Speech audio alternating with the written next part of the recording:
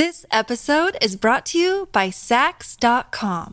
At Sax.com, it's easy to find your new vibe. Dive into the Western trend with gold cowboy boots from Stott, or go full 90s throwback with platforms from Prada. You can shop for everything on your agenda, whether it's a breezy Zimmermann dress for a garden party or a bright Chloe blazer for brunch. Find inspiration for your new vibe every day at Sax.com. Something else.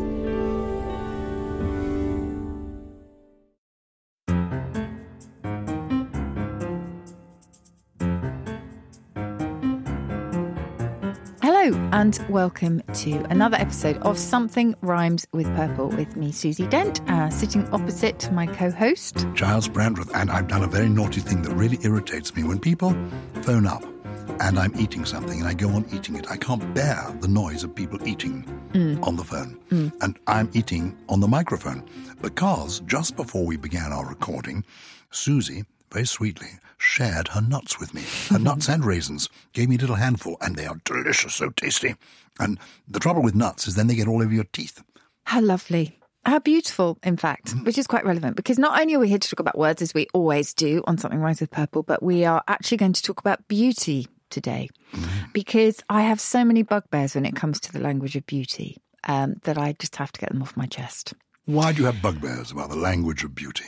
Well, where to start? Well, several years ago, I wrote an article that followed a shopping trip, basically, with my youngest to go and buy some makeup. And I had no idea about this. I'm sort of quite spoilt in Countdown Land, Countdown being the program that I work on, because we have makeup, as with any TV program, you have a whole crew of lovely, wonderful makeup artists who bring their own makeup. So I don't generally go out and buy makeup. So this was a bit of a first for me. And I was really shocked, Giles, I have to say. Have you ever been out buying makeup? Yes. Okay. When I played Lady Bracknell in The Importance of Being Earnest, I wanted appropriate, Ham fat. mature woman makeup. Oh, okay. So I went The whole out. powder thing. So lots of powder and sort of mascara for the eyelashes. The reason I mentioned ham fat is because that's what actors used to spread on their faces for makeup. And that's where a ham actor comes from, because it was usually the people who couldn't afford the real deal. So these were the ham actors who probably weren't the best. And they the put on stage. ham fat. Yes, they were the ham fatters. That was what they were called originally. I didn't know that. But the reason, I'm not a prude. I'm so far from being a prude. We've done a whole swearing episode where I will happily... You're far from being a prude. Exactly. You're often quite rude. I am quite rude. But it was just so highly sexualised, that the stuff that we were looking at. So for a start, you will find... Is this specifically aimed at young girls? Yeah, quite a lot of it is aimed at young girls. That's the first thing I should say. So there are particular brands, which I won't necessarily mention name and shame here, but there are particular brands that do, aim specifically at teenage girls. And I've got the article here that I wrote on the subject because I was so incensed. So there's one brand, for example, that when it comes to blusher will talk about Orgasm. That's the kind of standard blush. Or there's also Super Orgasm. Deep Throat is another one. Good So you have to go and ask for Deep Throat. F-Bomb, Bang, Stray Dog, Perfect Threesome, which is an eye palette with 3 little colours in it. Advertising slogans like Get Some, Give Some. There was one called Gash, the colour of a lipstick.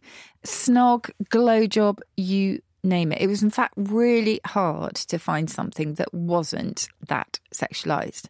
And, these are kids often sort of 13, 14, going to buy their eyeshadows and their blushes or whatever. And this is what they are being groomed with, really. Is this common? Have you just found an obscure brand? No, honestly, this is really common because when I then went back to the Countdown studio, the favourite blusher of mine, I didn't realise it was being used upon me, was Super Orgasm. Super Orgasm? Yeah. On your face? Yeah, because it will give you the flash as though you've just had an amazing orgasm. But when I was, this is the classic when I was growing up, but, it would be soft damson or dusky rose or whatever, which was fair enough. But no, now it is all about the effect of this makeup. In other words, it's all about attracting someone, with whatever you're wearing. It's not about feeling good in yourself. When did makeup start to get words attached to it? I mean, I imagine makeup has been around for thousands of years. Yes. Partly to enhance appearance, but also to disguise maybe disease. In the old days, people had skin that was pockmarked because of illnesses, and they would cover it up with makeup. And what is the origin of makeup? And what are the words, how old are the oldest words associated with it? Well, some are really old. And actually, makeup and morality have been linked since the days of the ancient Greeks for a really, really long time. And that's when the cosmetic kind of palette began to emerge. So centuries ago, a rouged mouth or eyes with lots of kohl on them, K-O-H-L, I'll come back to that one because that's quite interesting. That could be really dangerous. So, in biblical times, Jezebel infamously painted her face and tired her head. In other words, she kind of groomed her hair before meeting her death. And that whole makeup idea was the symbol of the stigma of evil and whorishness. You were a whore, essentially, if you wore that level and of the makeup. phrase is a painted Jezebel. Exactly. And the painting is part of it. It's how you illustrate the sort of person you are. Yeah. And obviously that's not the case throughout history because there was amazing sort of elaborate, beautiful makeup from, the ancient Egyptians onwards. And I mentioned kohl. That's really interesting because that's got the same root as alcohol, believe it or not, because it was a distillation achieved through alchemy. Kohl, that K-O-H-L, which was how the word was originally spelled, was the kohl with which you distilled alcohol, but also what was left you could paint your eyes with. What's the origin of the word cosmetic? Cosmetic first came into English as an adjective meaning having power to adorn, embellish or beautify in the 17th century. So ultimately it goes back to the Greek meaning to arrange or adorn. Mascara, Yes. Our producer has just said, where does mascara come from? That's another good question. It goes back to, well, you'll like this, Charles. It goes back probably to the Italian or the Spanish maschera, meaning a mask. Which is essentially, isn't it, what cosmetics are designed Indeed. to do. And sometimes that mask will give you supreme confidence and sometimes it wouldn't. And as I say, this makeup has been with us for ages. I mean, the unadulterated face right up to the 20th century was a real whiteness. So there's been quite a lot of racism embedded within. I talked about makeup and morality, but embedded within the whole world of makeup too, because they used to sell bleaching lotions like Fairplex ointment, which would top the beauty charts. But forgive me, what is so curious is that white people want to have darker skins, and some people with darker skins want to have paler skins. Well, I tell you why, historically, white meant time spent indoors by those who could afford to do so. But the outdoor workers would inevitably brown and harden under the sun. And that was, it's the same with to have blue blood. Blue blood refers to the sort of blue veins that were visible through intensely white skin of the aristocrats originally in Spain, as opposed to the Moors who, had darker skin. So it's quite a lot of discrimination involved here. Some years ago, I did interesting work on who gets to be happy, how and why, with the great Dr. Anthony Clare. And he was telling me, I asked him, do beautiful people tend to be happier than not so beautiful people? And he said, no, quite the reverse. This is because human beings react badly to extremes of any kind. Right. And so you come across somebody who is incredibly beautiful, you back away from them. People warm to people who are in the middle range. If you're very, very beautiful, if you're very, very, very ugly, people may find those two extremes quite difficult to cope with. And as he said, Marilyn Monroe, very beautiful, but not very happy. So if you're listening to this and you don't feel you're as beautiful as you would like to be, good luck. Well done you. You may actually be better off. But it also, beauty is in the eye of the beholder. Well, of course. Of course. I wonder what that phrase comes from. It's probably a poet of some kind. Oh, well, it sounds like the Bible to me. Oh, do you think so? Beauty is in the eye of the beholder. You asked me so many questions. I'm so glad I have the Oxford English Dictionary. Yeah, and then you can give me beauty is only skin deep. It doesn't mention the Bible, in fact. It does mention a Greek saying, for in the eyes of love, that which is not beautiful often seems beautiful. Oh, I rather nice. like that. Isn't that good? Yeah, but 1630, it came into English, Beauty is in the eye of the beholder. I was mentioning Marilyn Monroe, regarded by many as a blonde bombshell. Where does bombshell come from? Oh, my, what a bombshell. Bombshell works similar to blockbuster, isn't it? Because a blockbuster was originally a bomb that could take down several blocks. So it was an American term. And, of course, then we've got the Bikini Effect, the Bikini Atoll. That was a big bomb, wasn't it? And the Bikini Atoll region. It made such an impact that when the sort of very flimsy bikini wear came out, they thought, this is explosive, so let's call it the bikini. Are you sure? I thought it was because the bikini atoll looked like a bikini. No. That's an urban myth, is it? It's all to do with the explosive effect, yeah. Can I turn to potions and poisons from a century ago? I thought you never would. Because... But we're looking about 150 years ago now, there was such a thing as the toilet arts. The toilet arts were those that prettified and beautified. Yes, people now think of the toilet as the lavatory. Yes, there's a lovely quote in the OED which talks about wearing a toilet on your head, because originally a toilet was quite an elaborate headdress. And then eventually the place where you would go and take your headdress off. Because people did their toilette. That is to do your makeup, your cosmetics, to beautify yourself. My toilette, I'm doing my toilette. So, well, we still talk about powdering our noses, don't we? It's all euphemism. Whenever the loos come into it, it's all euphemism. So the toilet, what is the original toilet? The toilet arts, it was more about the perceived health and beauty problems in those days, because today, of course, it's all about wrinkles, isn't it? And on the packaging today, you will say visibly improves the skin, which always makes me think it doesn't really. It just looks as if it does. But in those days, what you really wanted to get rid of were blemishes, like they were called mouse marks on your skin, offensive perspiration of the feet, I guess we still have that, extreme redness of the nose, which incidentally is called a grog blossom if you've been drinking too much. A grog blossom. Yes. And hand whitening again. So it's all back to that sort of, the fairness. But they really loved to concoct all their remedies at home. And I think there's a return to this now with things that you can make at home that are more natural, sort of cucumber under the eyes and wonderful kind of face masks made of oatmeal and that sort of thing. I haven't tried them yet, but I think I must. But in those days, the early 1900s, you could make your dentifrice, which was toothpaste or toothpaste powder, with cuttlefish bone and honey. You could use quicklime to take your hair off. Depilation, it was called in those days. You could use quicklime. You could use the head fat of sperm whales, horrible, for all sorts of things, especially in face creams. And mercury derivatives. Now, mercury was everywhere, and we've talked before about Mad as a Hatter. The Hatters used to use mercury, and so those who made felt hats were exposed to this mercury, made them go a bit doolally, and so Mad as a Hatter, literally. And they'd use arsenic and all sorts of things in their sort of products. So in some ways, despite the fact that we now call them deep throat, we have moved on in the right direction, because they are becoming increasingly natural, I think. And animal testing, hopefully, also is going out the window. Good. On that positive note, should we take a break? This episode is brought to you by Saks.com. At Saks.com, it's easy to find your new vibe. Dive into the Western trend with gold cowboy boots from Stott, or go full 90s throwback with platforms from Prada. You can shop for everything on your agenda, whether it's a breezy Zimmermann dress for a garden party or a bright Chloe blazer for brunch. Find inspiration for your new vibe every day at Saks.com. Years ago, Susie, I was lucky enough to know a British blonde bombshell in the lovely shape of Diana Dawes. Have you heard of Diana Dawes? We have told the Diana Flug story, haven't we? We've told that story many a time and oft. Yeah. I love Diana Dawes. I got to know her. I got to interview her for television. I then began to meet her quite regularly when she, in the 1980s, came on to TVAM to talk about how she was going to lose weight. And we followed her diet over the summer on TVM, and each week she did lose a little bit of weight doing the special diet and the exercises on the programme.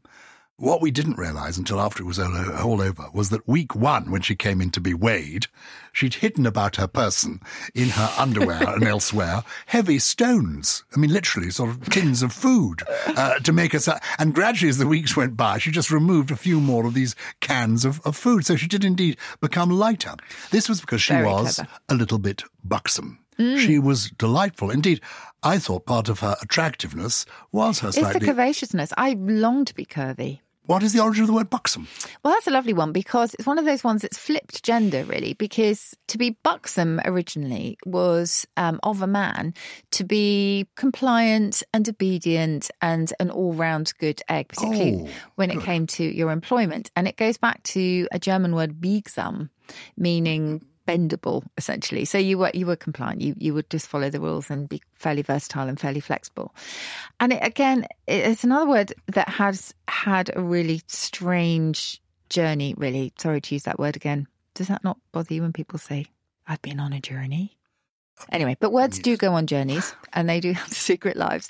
And so to be obedient and compliant then went on to, I guess, the sort of idea of a rosy-cheeked milkmaid who was just happy-go-lucky and blithe, etc., and would do her job without complaint. And then because those red-cheeked, rouged, possibly milkmaids, or maybe with their sort of, their natural blush and flush, because they were often quite well endowed, it sort of was then transformed to that part of the anatomy, which is pretty much where it stayed. Oh, you think of a buxom person as somebody who's bosomy? Definitely. Do you not? Oh, I thought buxom meant overall a little bit on the plump side. Okay. Oh, but buxom is bosomy. I think bosomy is part of it. But I think maybe that's a male-female thing. Let me ask the producers. What do you think is buxom, guys? Cleavage. Oh, buxom. Cleavage. We've had our producer thinks buxom is cleavage.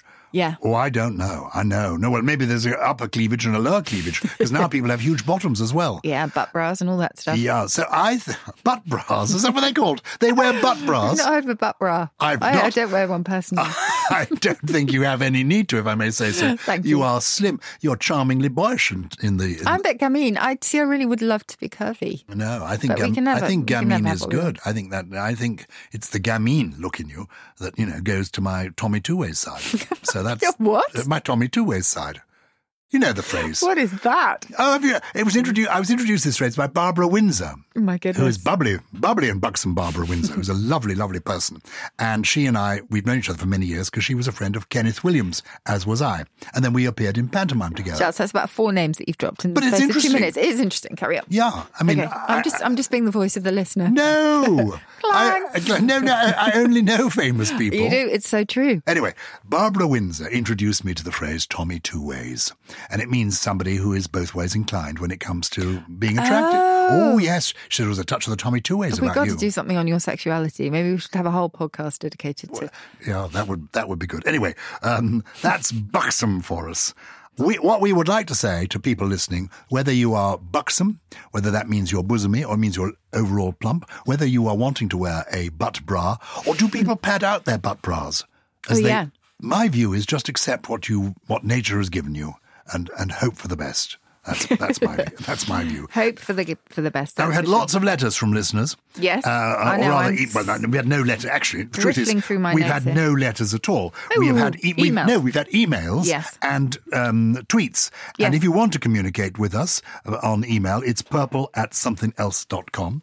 I've had quite a few tweets to me at GilesB1, including someone called Harry, who said, I started a game and didn't finish it. This was the game where I tried to come up with a word to get me to sleep in the evening. I do this. I go through the alphabet, trying to come up with, simple things like countries. And this time I was doing first names that also have a word that mean... And he said, you didn't get beyond C. Right. And C is... You remember I did Abigail, a lady's maid, and we did Albert, which you don't need to go into again. We did Basil, that was a herb. And then we got down to Candida. Yes. Which is a girl's name as well.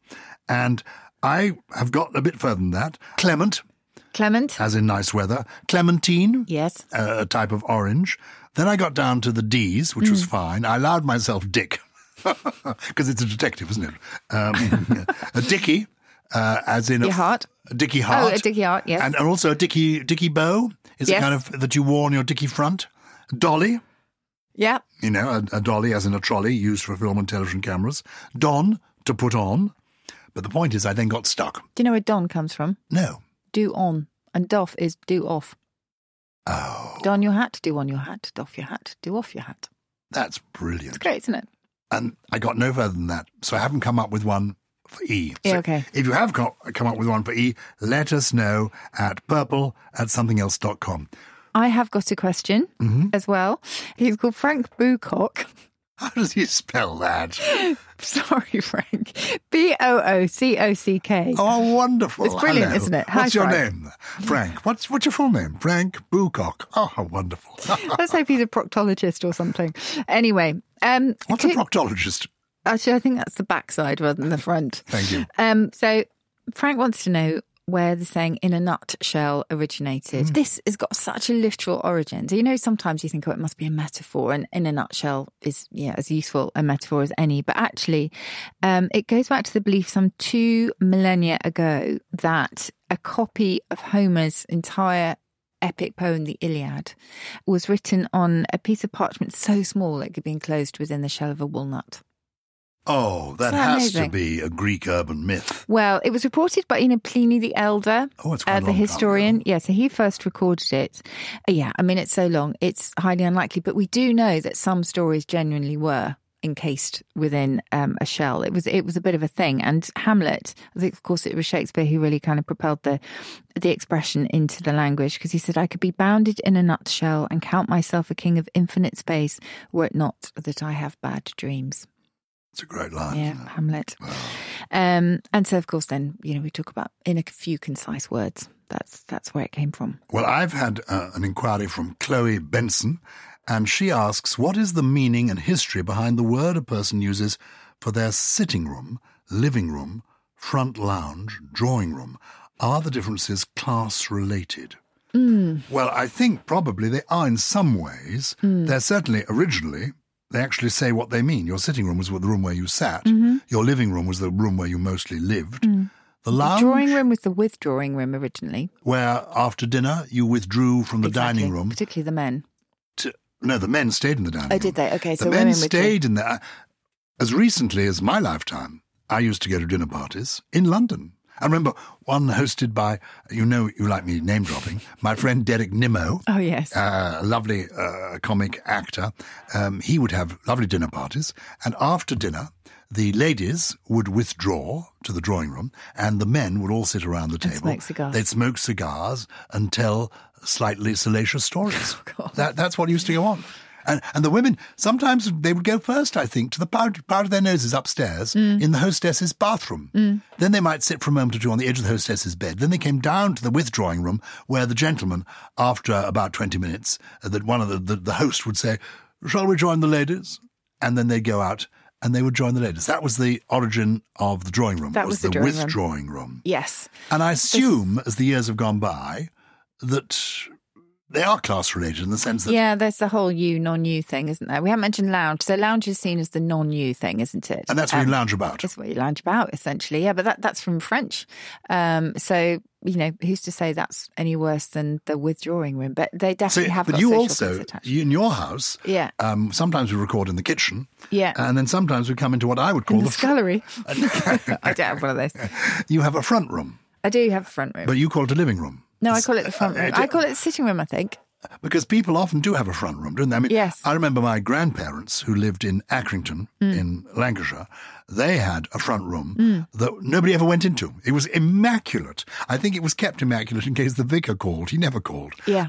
But they actually lived, as it were, in their sitting room. So they had a front room, which was the grand room, with sort of an aspidistra. See, my front room's got a fireplace and everything. That's where that would be the absolute opposite of something not ever used. No, your front room is lovely, but their front room was people used to keep as kind of posh room. Yeah. I don't have for special guests, and then there was a cosier room or a snug even. A den. A den. Yeah. Snug. The snuggery. So I got into trouble once on Countdown, if I told you this, by or maybe I tweeted it actually, that the growlery is mentioned in Dickens as somewhere where you can retire to have a good growl. And then Rachel told me about the alternative Urban Dictionary meaning of growler, and I've never used it again. Oh dear, what is it? It's, well, never mind. You can look it up. Oh, really? So, yeah, where are we going now? Oh, Lord, I'm looking at this. The parlour. I've just read this. I've looked it up. We're certainly not going to the growlery. Oh, my good. How could you suggest such a thing? The parlour. Parlour is where you go to speak. Oh, we've mentioned this before because it's linked to Parliament, where people talk a lot. So, come into the parlour. Parlare. Where to go and have a chat. That's where you do the talking. So what would you suggest people call their living room, lounge, sitting room, drawing room? Where? Any it's not of important. those. And then you get onto sofas and settees and things. I mean, do we really care? Do we really care? No, but it's intriguing. So the differences are class-related. There was a snob element introduced in the 1950s when Nancy Mitford and other people came up with this new, non-new. Yes, and things like toilet loo, all that stuff. And lounge was considered vulgar. Drawing room was considered correct. Middle-class people would have sitting rooms or living rooms, I think. Okay. That when it was class-orientated, drawing room for the upper echelons, living rooms for the middle echelons, and lounges for the ne'er-do-wells. I've always found it very interesting that people then have actually moved away from the French that was once considered very aristocratic and dainty, and back to the Old English. So we talk about pudding. If you are, some people would say pudding is correct and much better than dessert, which of course is French. And likewise, serviette is French, and napkin is seen as being the you or the sort of upper class, middle class correct choice, isn't it? It's all ludicrous. It is all ludicrous. Yeah. David Coney has been in touch. Getting something for free. When did that come to be accepted in our language? As I do not think, says David, it is grammatically correct. Because either something's free, either it's free or it's not free. But you're applying it as an adverb, so that's where the confusion comes in. So in terms of where it came into English was 1940s American English, for free. But if you wanted to turn it into an adverb, you would say, well, he was given it freely. But actually, that's got a whole lot of other associations connected to it. If he was given it freely, he was given it willingly, it doesn't necessarily mean without charge. So for free, I think, is probably more precise. And I wouldn't say it's a tautology.